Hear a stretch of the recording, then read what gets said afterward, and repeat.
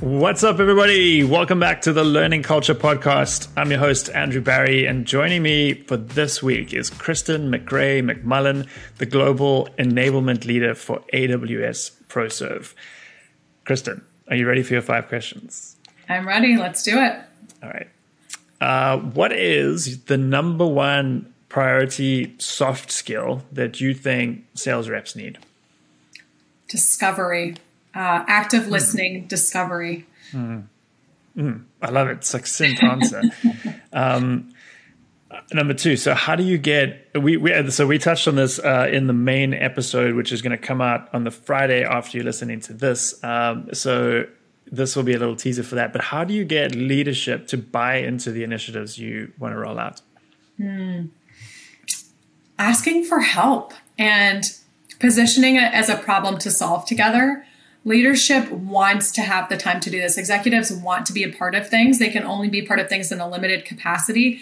But if you position things too buttoned up, too ready to go, there's no room for innovation. And that's where they thrive and they can add value. So what is the problem you're trying to solve? What are some ideas and options you have to share with them? And then asking for their feedback and ideas.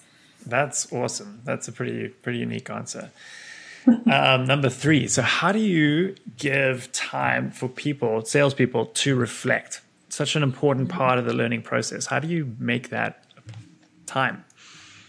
I think peer-to-peer learning, even if you've introduced, let's just say, a virtual instructor-led training, is there follow-up that groups can participate in together, peer-to-peer? That's going to give them time to digest, to absorb, to come to their peers with more reflection.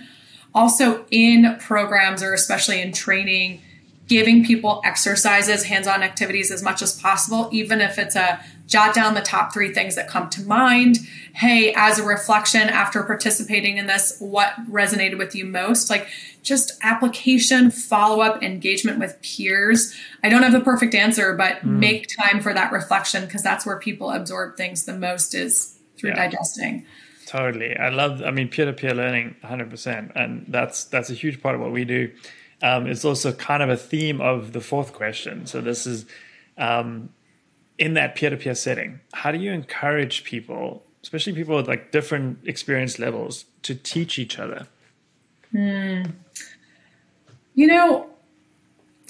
I think you lean into the people that love to teach. And a lot of sellers are great natural teachers, a lot of CS, like a lot of people that are in customer facing roles love to teach. So lean into those, ask for help again, give people responsibilities and guidance. I'm also a fan of blending, to your point, levels. Like if you leave things at only enterprise AEs are going to participate in this, you're losing what SDRs would get and benefit from learning from them, from thinking about the customer experience later in the sales motion. So all that to say, I don't have the perfect answer, but integrate people together, because you're going to get such incredible cross-pollination. You're going to get people who are at lower levels in the business getting mentored by senior levels. There's going to be so much mutual and joint benefit from bringing groups together, that just try to make it happen if you can. I could not agree more. And that point about bringing people at different levels, I've been reading recently about creativity and how you can actually train it in the brain, and perspective taking is one of the techniques. So just looking at something through someone else's perspective, and that ability to do that. What does an SDR see? What does the AE see? What does CS see? All of that put together is just so much more than just one by itself. Exactly. So, Great point. Okay, so last question. When you do bring all these people together and there's a lot of great idea sharing that's happening, and insights and experiences that are being shared, how do you capture those so that others can benefit that weren't there, or someone further down joins later on? Yeah, I think you just have to have someone delegated to capturing it. Ideally, the person who's facilitating the session is really taking note of that, taking note of what people talk about during breaks, and then putting it into action. I believe we're at our best in an enablement when we're force multiplying. We love to build, but it doesn't always have to be net new.